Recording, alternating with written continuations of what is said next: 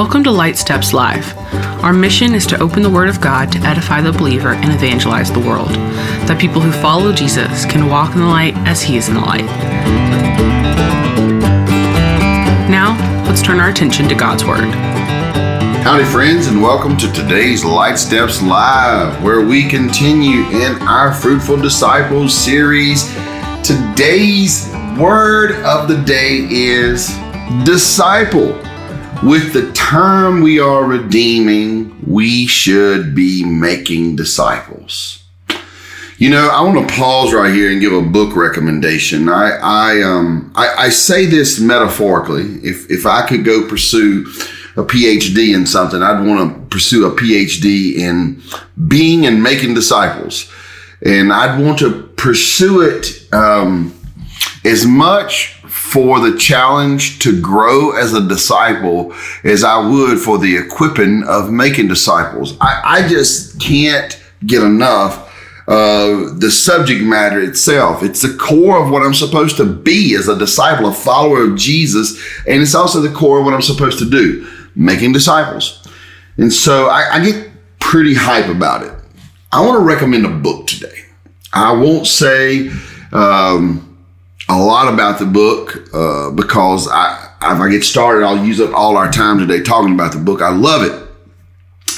The name of the book is The Complete Book of Discipleship, subtitle On Being and Making Followers of Christ, written by Bill Hull and published by the Navigators Reference Library. It is just phenomenal. History of discipleship through the ages in the church, some thoughts about, you know, the minimums of being a disciple, the standards of being a disciple, you might say, which are just, you know, the minimum, and also on disciple making. Just great stuff. As a matter of fact, at one point I had made all our staff read this book. It's just good stuff. And I've often thought, and maybe I will one day, do a whole series on sort of highlighting each chapter of the book. It's just good stuff. I recommend it. You can find it in new paperback for less than $15, and you can buy used copies all day long for just a few dollars. Good book. Really recommend it. That being said, I have gleaned tons of thoughts over the years from this book. I have read it through probably 5 or 6 times, and I have referenced it, I don't even know, dozens of times. I've referenced things in the book and shared things with others straight from Bill Hull's The Complete Book of Discipleship. Just good stuff. Okay. I have, and you'll already be challenged as soon as I say this, I have 5 thoughts today I'd like to share about redeeming the time and making disciples as we redeem the time. And to frame that, I want to look at a couple quick passages. One of them, a couple of my favorite verses in the whole New Testament. The Apostle Paul wrote to the church at Rome, and in chapter 12, verses 1 and 2, he says this: I appeal to you, therefore, brothers, by the mercies of God, to present your bodies as a living sacrifice, holy and acceptable to God, which is your spiritual worship. Do not be conformed to this world, but be transformed by the renewal of your mind, that by testing you may discern what is the will of God, what is good and acceptable and perfect. One thing I love about the book of Romans, I don't see it as much as a theological treatise as much as I see it as Paul saying to the believers at Rome, hey guys, I'm coming through there. What I really want to go is out into the areas like Spain where no one has taken the gospel yet. And I want you guys to be my jumping off point. And I want you guys to be able to endorse me as a missionary, to receive me as a brother. Here's what I know about the gospel. Here's what I know about the nature of man, the nature of God, the nature of sin, the nature of redemption. And I want you guys to know, right, that I know this stuff so that you'll approve of me. And so Romans 1 through Romans 11 is a theological treatise, but I like to look at it as Paul saying, I'm okay as a missionary. Y'all can trust me. Y'all can see that I have a sound, orthodox, theological view of the history of man, the truth of God, revelation, redemption. all that stuff. And so then he says, so brothers, I appeal to you, on the back, out of everything I just said, I appeal to you, therefore. What's the therefore? Whenever you see a therefore, back up and find out what it's there for. This therefore is there for Romans 1 through 11, right? It says, by the mercies of God, by the unmatched favor of God, the kindness of God, I appeal to y'all in lieu of all that God has done for mankind, all that mankind is, and what God in his kindness, grace, mercy, his tender compassion has done. Just go ahead and present your bodies as a living sacrifice. He says, and that's just like the standard of worship. Just present yourself as a living sacrifice. Isn't all of that right in line with the whole idea of being a fruitful disciple?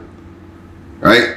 And he says, so where does that start? It starts with giving all of yourself to God, and then let God transform your relational tool. The way you relate to everything is through your thoughts and through your affections. So he says, don't be conformed to this world. Be transformed by renewing your mind. In other words, first agree in your mind about what's right, what's wrong, what's good, what's bad, and then let that transformed mind inform your affections and care about the stuff that God says is good. Before I hadn't even got to those 5 things in case nobody's noticed. This is just the end. If you want to redeem the time, if you want to be a disciple who makes disciples, you just got to offer yourself to God. You just got to offer yourself to God. This is all, and there's so much more to be said. We get the privilege of priests with the responsibility of the offering. So we get to approach God and take ourselves to God, except we're not a dead, cut up piece of meat. We are living, and God wants to do something with us. Refer back to that episode on being spent. We're coins in God's hand. Okay. Enough on that. Let me offer you this other thought. Look at 2 Timothy chapter 2, verses 1 and 2. You then, my child, be strengthened by the grace that is in Christ Jesus. Be strengthened by the unmerited favor of God. It's unmerited. It's merited to Christ. It's unmerited to us, but then it's given to us through Christ. So it's not by our merit, it's by his merit. Whew, that's awesome. You then, my child, be strengthened by the grace that is in Christ Jesus, and what you have heard from me in the presence of many witnesses, entrust to faithful men. All right, there you see. As a fruitful disciple, what's happening is we're abiding in God, and he is downloading some stuff into us. Okay? Then what do? We entrust that into others. As we learn to live as disciples, we lead others to live as disciples. Let me say that again. As we learn to live as disciples, we lead others to live as disciples. And it's always this giving and receiving things. The whole body of Christ is like that. We have skills, gifts, talents, and we offer ourselves to the Lord, and then the Lord gives us to each other in the body, but he also gives the body to the world. That's some good stuff. So just as a framework, Romans 12, 1 and 2, 2 Timothy 2, 1 and 2. And let me give you 5 sort of quick ideas on being a disciple. Okay? And these are all framing ideas. They're framing a larger discussion. Each one of them is framing a larger discussion. And what I'm hoping to do is to give you a taste of them and make you want to look into them. Number 1, a disciple serves or works like Christ. For example, Jesus would say things like, I only say what the Father has given me to say. I'm going to work while it's yet called daylight. In other words, we take up our pattern of serving God, working for the Lord, working for the Father. We take that example from the Son. So a disciple works like his teacher works. And Jesus was all about the Father's will. Number 2, a disciple serves Christ. Now think about that. A disciple serves like Christ. A disciple serves Christ. And I'll say 2B as a disciple serves for Christ. We serve for the sake of the one that has saved us. We serve the one that has saved us. And so, Jesus tells us Great Commission. I reference it all the time. It's relative all the time. It's the work we're supposed to be doing all the time. That work hasn't changed. His command hasn't changed. His commission, our commission hasn't changed. And so there he says, all authority has been given to me. Go ye therefore, make disciples of all nations, teaching them, baptizing them in the name of the Father, Son, and the Holy Ghost, teaching them to observe all the things I've commanded you. So how does one make a disciple? By causing people, well, we don't cause them. Let me restate that. I messed up there. What we do is present the excellencies of Christ. We present the truth of Christ. And if a person submits themselves to Christ, we walk with them and show them what God has shown us about walking in subordination to Christ, learning to observe the teachings, the truth of Jesus in every area of our life. Number 3, a disciple-making disciple cares about eternity. You ever thought about that? A disciple-making disciple cares about eternity. In other words, we're not only caught up in the things of this age. Life for us isn't just about this ball of mud and all the galaxies that surround it. We know that this is a temporary deal here. This is a temporary deal. And so we will not lean into this life as if this world and this life is eternal. We know we are to number our days and to operate very wisely inside these numbered days, because life is like a fleeting vapor. I mean, the Apostle James would say, don't even say, I'm going to do such and such, or go here or there tomorrow. I said, don't even say that. Don't even be that way. Rather say, Lord willing. That goes back into that idea of walking in wisdom and humility. Okay? We understand, we care about eternity. We understand we have a transcendent worldview in all issues. A disciple-making disciple of Jesus has a transcendent worldview in all things. Fourthly, a disciple-making disciple cares about souls. We realize not only we care about eternity, but we realize everyone has an eternity. And their eternities are either going to be spent in splendid fellowship with God or separated from God. Their eternity will be spent in life because they're in the presence of God, or they're in eternal death because they're denied fellowship with God. So we care about souls. And a disciple-making disciple, the care about souls is reflected in how we live and what we do and what we spend our time on and what we value and what we spend our money on and on and on. What we give our time, talent, and treasure to. What we give, where we go, how we get down on our knees and pray. We care about eternity. We care about souls. Fifthly, a disciple-making disciple cares about people. We know that people are the apple of God's eye. And so we not only care about their souls, we care about their lives. We care about people. Care about people. It's not to say we don't care about the environment. We don't care about puppy dogs and stray cats and kangaroos. It's not to say we don't care about those things. We just don't care about those things more than we care about people. And caring about people should take up a great focus of our life. All right. Before we run out of time today, there's just 5 I would call the edge of the characteristics of a disciple. And there's a whole bunch more. We could make a huge list. We serve like Christ. We serve Christ. We care about eternity. We care about souls. We care about people. Okay? And we care about them in relation to what God says is right and wrong, what God says is good and bad, what God says is truth, and what God says is untruth. We align our caring with the eternal reality of what God says. All right, before we close, I want to go to a passage. Ephesians chapter 4. Ephesians chapter 4.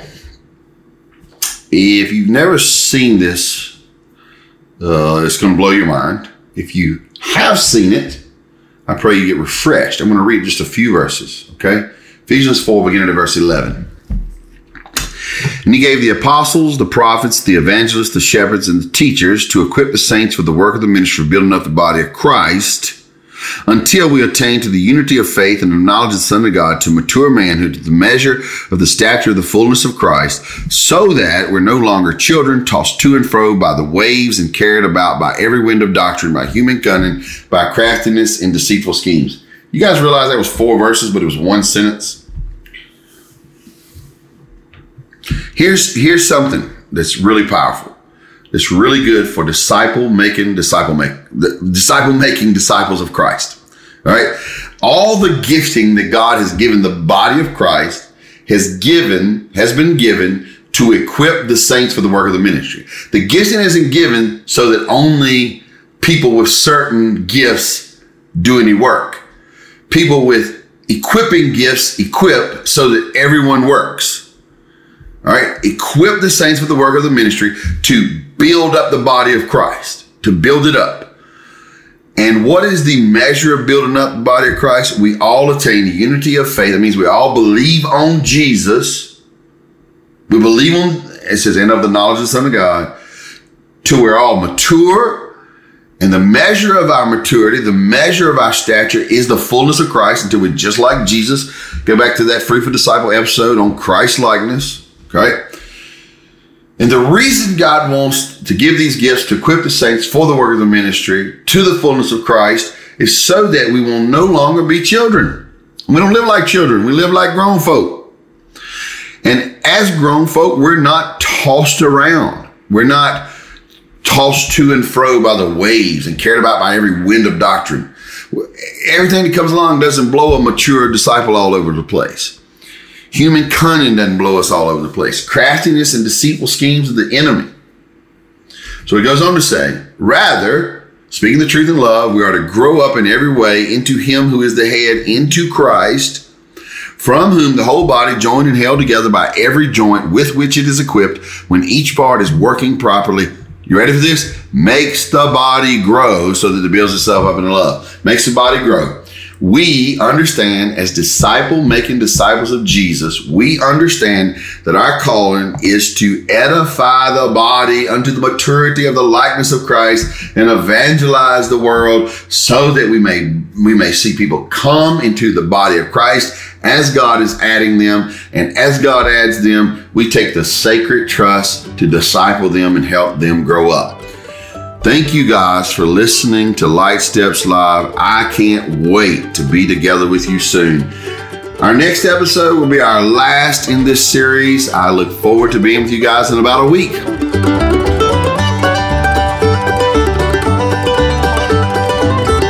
Thank you for joining us on Light Steps Live today. My name is Katie Bose, and the rest of our production team is Andrew Liggett, Shannon Allen, and Steve Riley. Music provided by Banjo Ben Clark. Connect with Banjo Ben at banjobenclark.com. This episode is sponsored by the Light Steps devotional series. Would you like to have Light Steps in print or on your digital reader? Tim Bose has written 3 devotionals: Light Steps, More Light Steps, and Steps on the Roman Road. These titles can be found in print at the My Life Matters office or in digital format via Amazon. Tim Bose is a pastor of East Rock Community Church and the executive director of My Life Matters, a gospel ministry with a focus on making disciples who become lifelong followers of Jesus. Discover more about My Life Matters at mylifematters.club.